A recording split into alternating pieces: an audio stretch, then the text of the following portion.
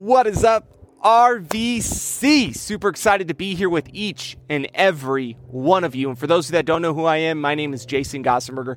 I'm the youth pastor here at River Valley Church, and I am beyond excited to dive into God's Word and to see what He has in store for each and every one of us today. Well, I hope your Thanksgivings were great, that you're still stuffed, you're beyond full still, that you got leftovers on top of leftovers, that you had a wonderful time with your families, and that, of course, that you made it through Cyber Friday or Black Friday, whatever it's called now, whatever it may be. I hope you made it through it. You got some good gifts for your family members and maybe a few treats for yourself as well.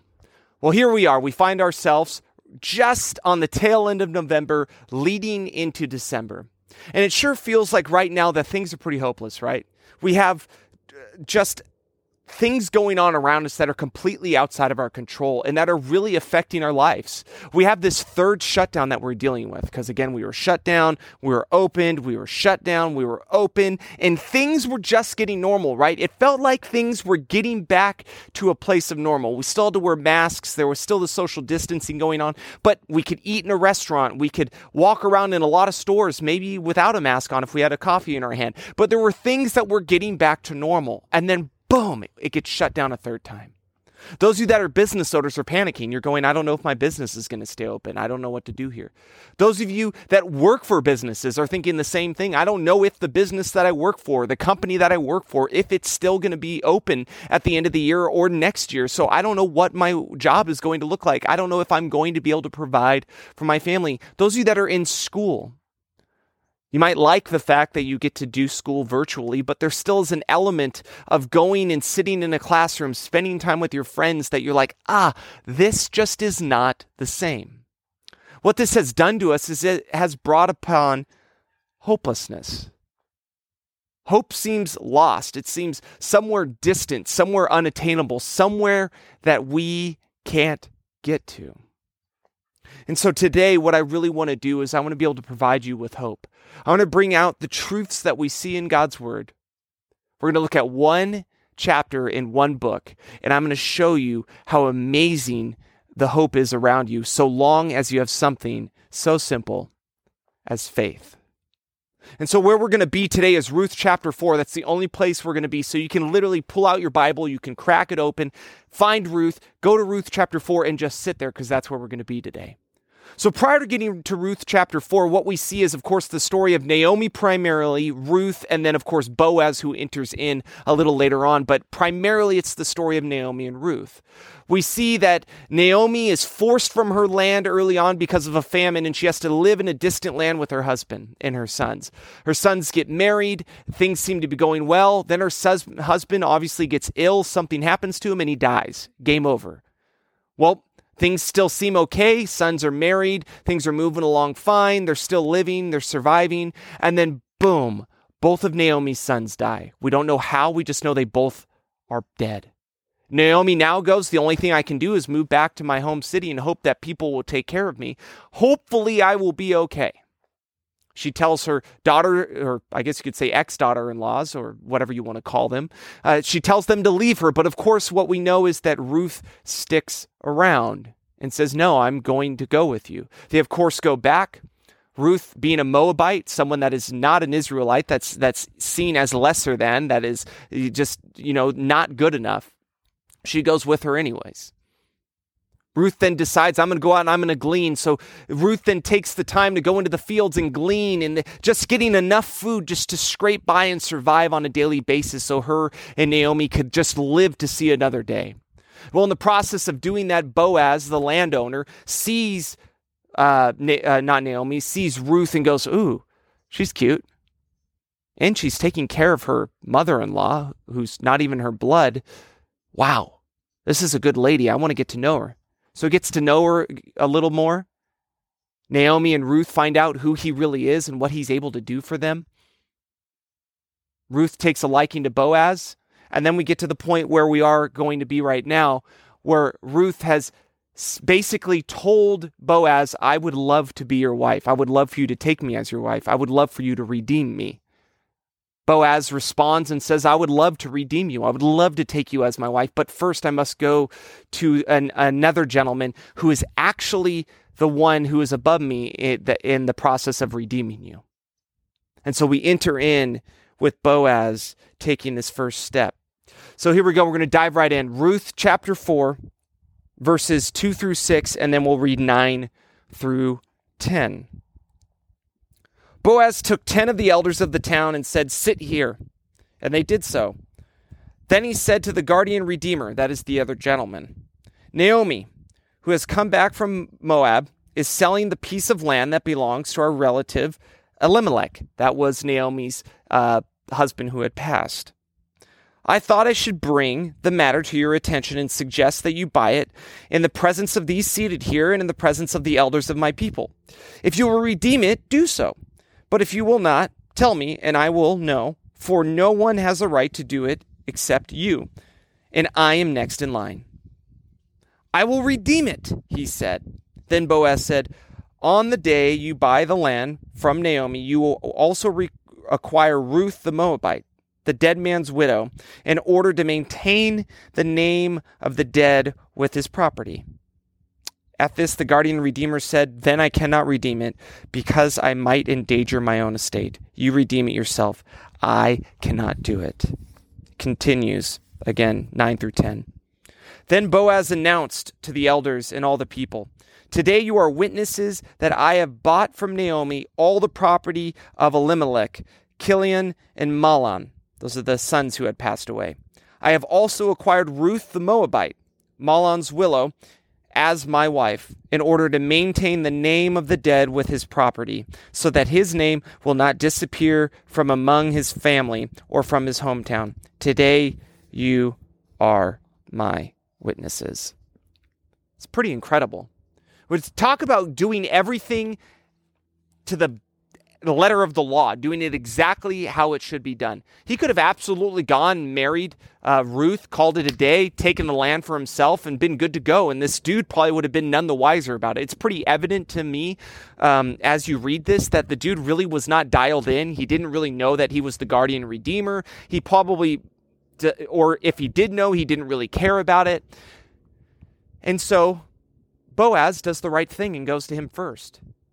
And the guy's like, "Yeah, I'm down. I'm down to take the land. I'll collect the land. Sweet. I'll make a profit off that. I'll do it."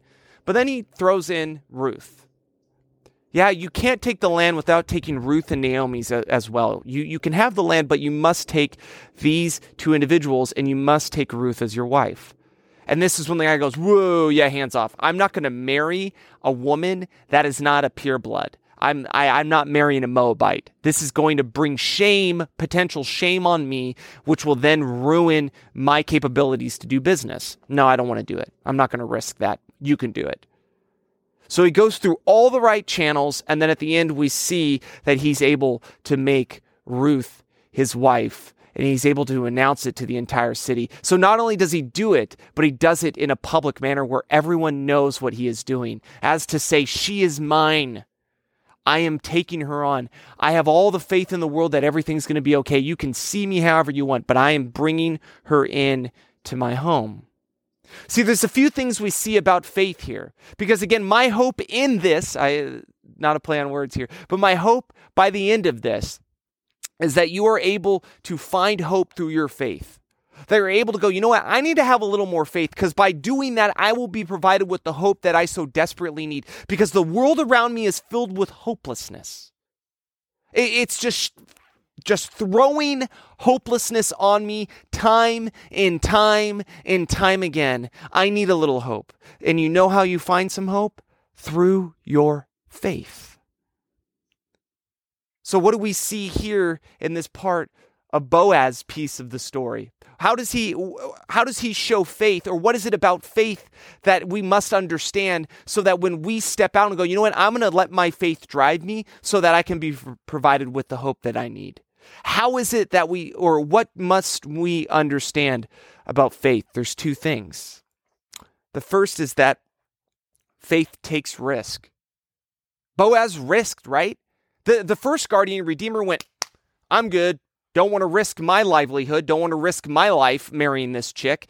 You're good. You can take it on." So he's clearly taking a risk by making Ruth his wife.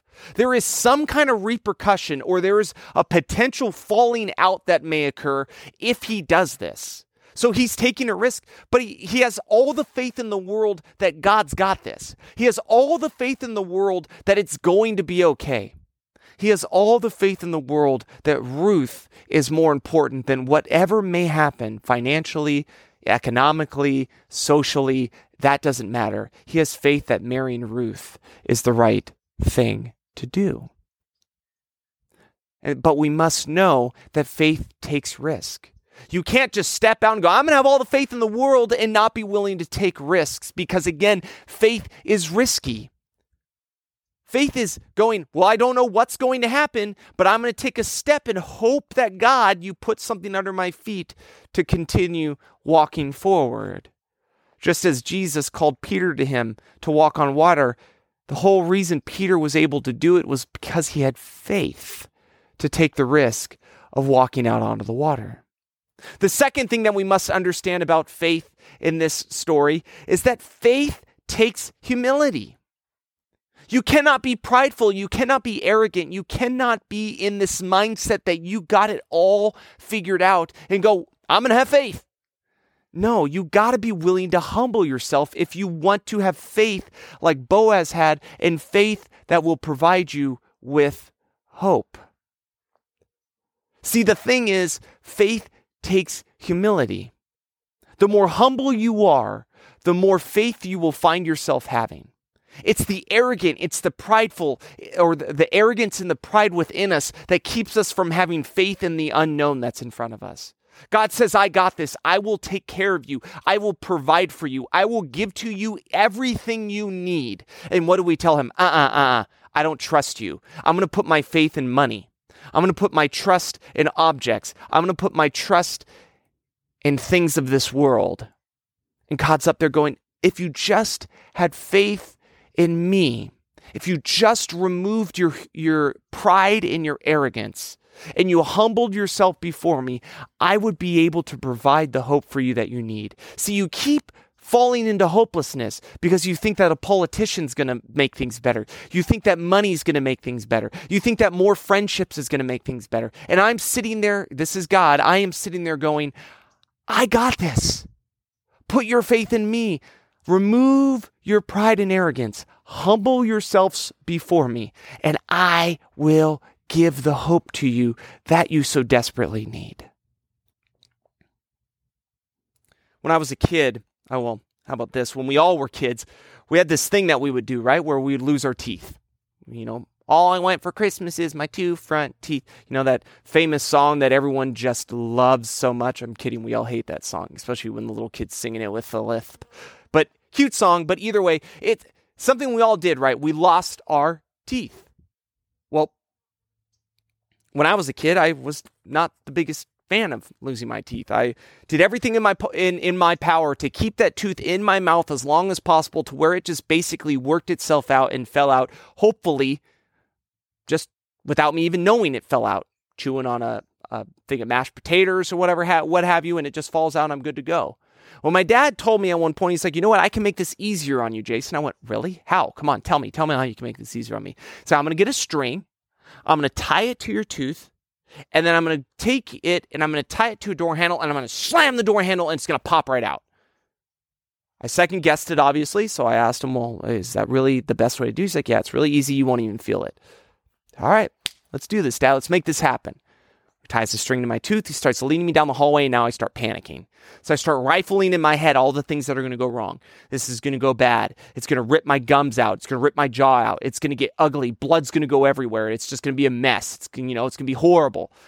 Well, my dad saw the panic. He tried talking me into it, and I told him, you don't know what you're talking about. It's going to be bad. It's going to hurt really bad. I don't want to do this, Dad. I'm scared. Well, in the process of doing that, panicking and flipping out and crying, I was flailing my arms around because, again, as you guys can tell at this point, I like talking with my hands.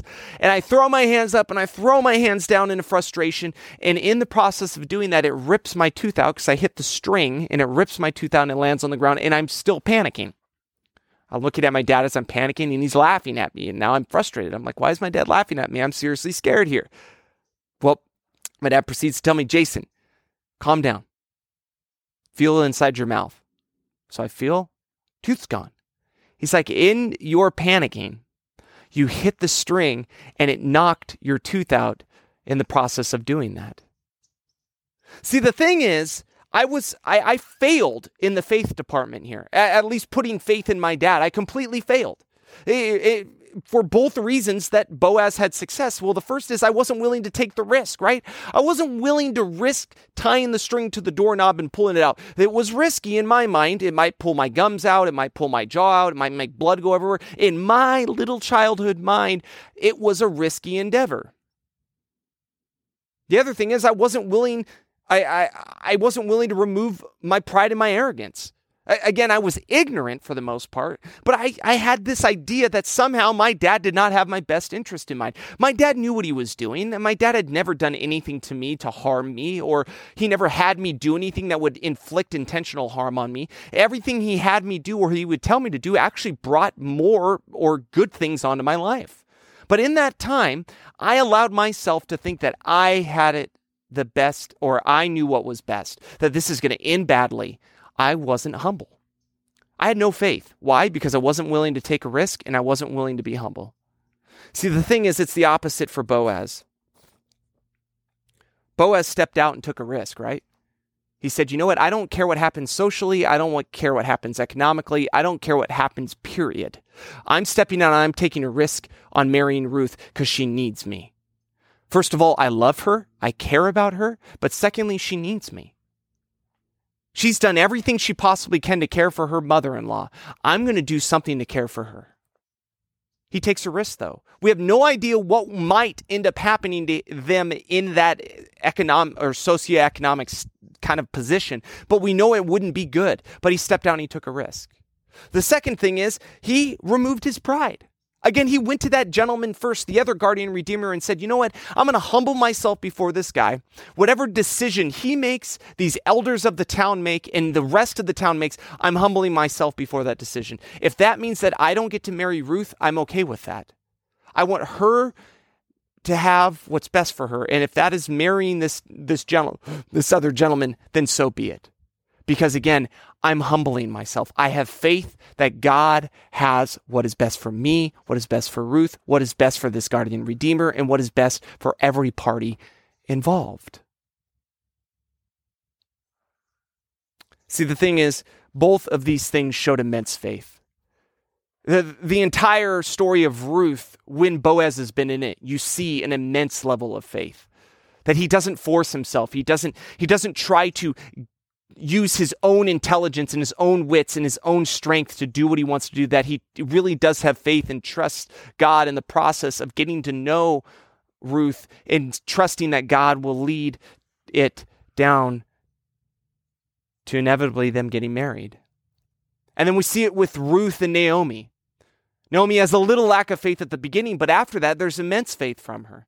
Immense faith that Boaz will do the right thing. Immense faith that Ruth will truly care for her. Ruth has immense faith that God will provide for them. That, you know what, that Boaz will do the right thing and that everything will be restored in the end and that they will be redeemed. But how is it that our faith can lead to hope? That's the big thing, right? Because I want you to walk away from this going, amen. I got all the hope I need. I'm going to be okay. God's got this. So how is it that our faith leads to hope? How is it that us stepping out and taking a risk? How is it that us removing our pride and our arrogance and having humility? How is it that those things, which of course lead to faith, how is it that our faith ends up leading to hope? Well, let's wrap up Boaz's, Ruth's, and Naomi's story, and let's see how that ends up happening. Going back into Ruth, obviously, Ruth 4, 11 through 16, and 21 through 22. So again, 11 through 16. Then the elders and all the people at the gate said, "We are witnesses. May the Lord make the woman who is coming into your home like Rachel and Leah, who together built up the family of Israel. May you have standing in Ephrathah and be famous in Bethlehem. Through the offspring the Lord gives you by this young woman, may your family be like that of Perez, whom Tamar bore to Judah." So Boaz took Ruth, and she became his wife. When he made love to her, the Lord enabled her to conceive, and she gave birth to a son. The woman said to Naomi, "Praise be to the Lord, who this day has not left you without a guardian redeemer. May he become famous throughout Israel. He will renew your life and sustain you in your old age, for your daughter-in-law, who loves you and who is better to you than 7 sons, has given him birth." Then Naomi took the child in her arms and cared for him. It continues 21 and 22, and this is the genealogy. This is what's amazing.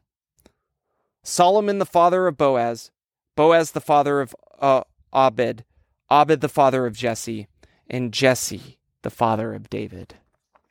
And we all know David was a part of the lineage of Jesus Christ. Unbelievable story. What an incredible ending. We start the story of Ruth, just utter hopelessness. Nothing was going right for Naomi or for Ruth. Everything that could have gone wrong was going wrong. They then have to go back, and things don't seem to be getting a whole lot better. They're better than they were, but they don't seem to be getting better. And then even then, Boaz enters into the picture, and still it's not a done deal. Ruth clearly had fallen in love with Boaz, and Boaz had clearly fallen in love with her, but there was no guarantee that she would marry the man of her dreams. But still, we see here at the end that they get married. Not only do they get married, but they have a son. Naomi is restored to a level of joy. There is joy in the town for Naomi instead of a shame and a ridicule, which is what she was welcomed to when she came back years prior to this. And then, of course, we see, because of the faith that they had, not only are they in the lineage of King David, but they're in the lineage of Jesus Christ because they had faith. So how is it that our faith provides us with hope? How do we have hope through faith? First thing is this: our faith will provide others with hope. Again, it's not about you and me, right? It's about others. It's about God and it's about others. It's not about you and me. It's about God. It's about others. I'll say it again. It's not about you and me. It's about God and it's about others. And so that's why I start with this point. Our faith will provide those around us with hope. We so often fall into this trap and we go, woe is me, life sucks. And you know what we end up doing in the process of doing that? We end up defeating those around us. If you have kids, you end up defeating your kids. If you are a kid, you end up defeating your parents. If you are married, you end up defeating your spouse. The thing is, our hopelessness actually ends up defeating others and brings hopelessness into their life. But if we have faith within the hopelessness, we actually provide others with hope. We see it here in this story. Look it, because Boaz had hope, he was able to provide Ruth and Naomi with hope. Because Ruth and Naomi had hope, they were able to provide an entire city to where they were rejoicing over what had happened. That they actually went to Naomi and said, "Praise be to God for what has happened to you because you had faith. Because you continued to have faith and you did not give up, Naomi. Praise be to God, for you have been given a guardian redeemer, something no one expected, but you had faith. And because of that, we now have faith." It's the same in our lives. The more faith that we have, the more hope that we will provide for those around us. And that is what it is all about, folks. It's not always about you and me, but it is always about our neighbors. It is always about those around us. The more faith we have, the more hope we provide for others. Secondly, our faith will provide our future with hope. Our faith will provide our future with hope. It's not always about the right here, right now, right? Providing us with hope in this uncertain world that we live in right now. Might not happen right here, right now. But you know what? Our faith right here, right now will provide us with hope for the future.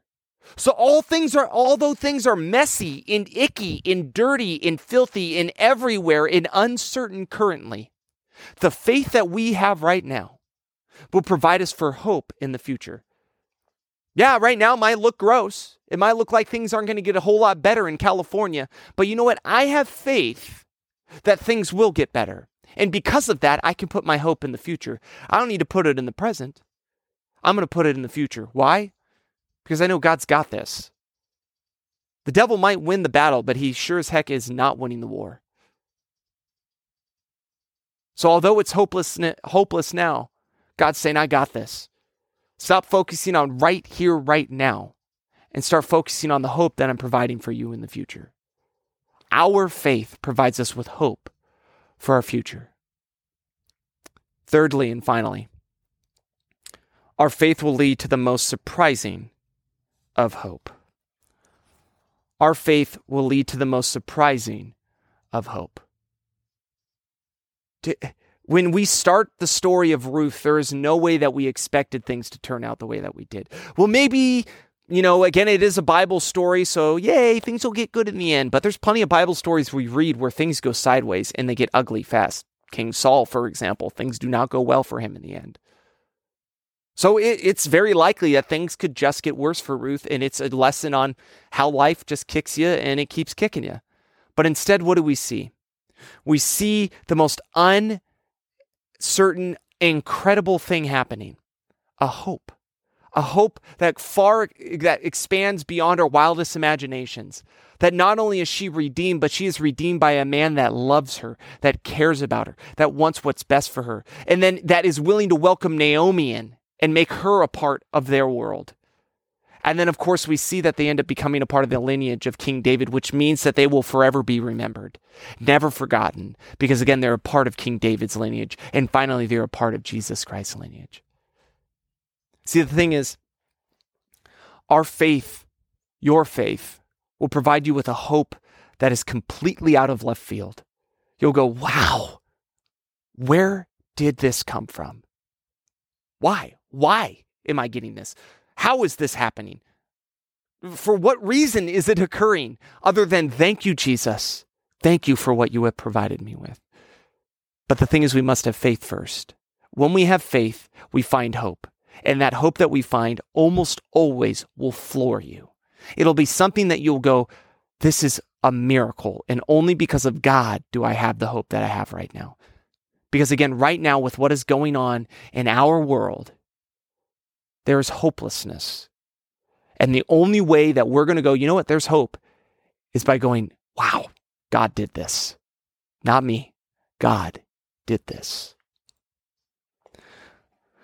So I wanted to go back to college when I was about 25. I'd failed out. I'd spent my first 2.5, 3 years of college just being an idiot.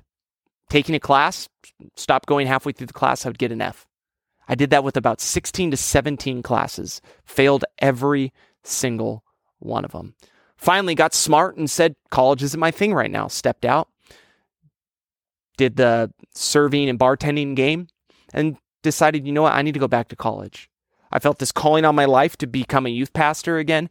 Felt a calling on my life to go into ministry. And I went, the only way to do that is for me to go and make the mistakes I had made in the past right. And one of those is going to college and taking it seriously and turning all of my F's into A's. Well, the last one I had to turn into an A was English 1A. It's a class everyone has to take. But see, the thing is, at Clovis Community, I had taken it 3 times already. I had failed it, and failed it a third time. Went to my counselor and I said, can I retake English 1A? And she said, I just don't think it's likely, Jason. And I said, why not? She said, the fact that they allowed you to take it a third time after failing it twice is surprising. I have never seen anyone apply to take a class for a fourth time as after either dropping out of it or failing out of it. It's unlikely that the board allows it. Well, I did it anyways. I filled out my essay on why I feel like I should be allowed to take the class again, why I didn't take it seriously in the past, and then I had to sit in front of the board and basically, I guess you could say, talk on my behalf as to why I should be allowed to take it again. Walked out of the meeting, and then a week and a half later, my counselor called me in. She said, you'll never believe this. They accepted you. They're letting you take English 1A again. I was utterly floored. I'll be honest, I knew God was in it. I knew that he was going to take care of me. If I wasn't going to take English 1A there, I was going to take it online somewhere else. I knew he had the calling on my life. But I'll be honest, I was floored that it worked out the way that it did. My counselor said, I've never seen this happen before. And the only reason this probably happened is because it was a miracle. That's the only way. See, the thing is, I had faith. And because of that, I stepped out and I took a risk. I had faith and I humbled myself before the decision that the board and that the school would make, because again, I had made mistakes. See, the thing is, my faith led to hope for others. There's a number of students that I've mentored over the years that didn't want to go to college or weren't taking school seriously, and I was able to share this story with them, and it changed their trajectory. It changed the way that they looked at school, and it changed the hopelessness that they had and brought hope in and went, you know what, I can do this. Yep, I've been struggling with school to this point, but I got it. And that hope for me came in the most shocking and unimaginable way possible. And never did I think that I would be able to get through college, which I did, and graduate summa cum laude with straight A's constantly. Never did I imagine that happening. But the only reason those things were able to happen is because God provided me with a hope that was unimaginable. He provided me a hope for my future because I put faith in him. I said, I'm putting my faith in you, God. I'm putting my faith in what you have in store for my future. And provided me with hope for my future, even though in the present it seemed hopeless. It has provided others with hope in the process of what they see me go through. And it was a hope that was unimaginable. So my hope for each and every one of you is that you begin to put your faith in God. That you stop going, you know what, I got this. I can do this on my own. I don't need anyone else. But that you go, you know what, I need you, God. I need you to step out before me and I need you to lead me on. I hope that you step out in faith by taking a risk. That you step out in faith by being humble and submitting yourself to whatever God has in store for you. I pray that you understand that your faith is going to provide others with hope. That those who see what is going on around them as hopeless, they will be provided with a hope that far exceeds their wildest imaginations because of the faith that you have in the hopelessness. I pray that you are provided with a hope for your future, because you place your faith in God. And most of all, that you're provided with a hope that you can't answer by human definitions. That it's a hope that all you can say is, thank you, God. Thank you for what you have provided me with. Let's pray. Lord, I thank you for who you are. I thank you for what you have done for each and every one of us to this point in our lives. We're sitting here. If we're watching this, we clearly have internet. We got a device that we can watch it on. What a blessing it is to have those things. That even though we're unable to gather physically, we can still gather virtually. That we can still celebrate who you are and praise your name and glorify you for what you have done for us.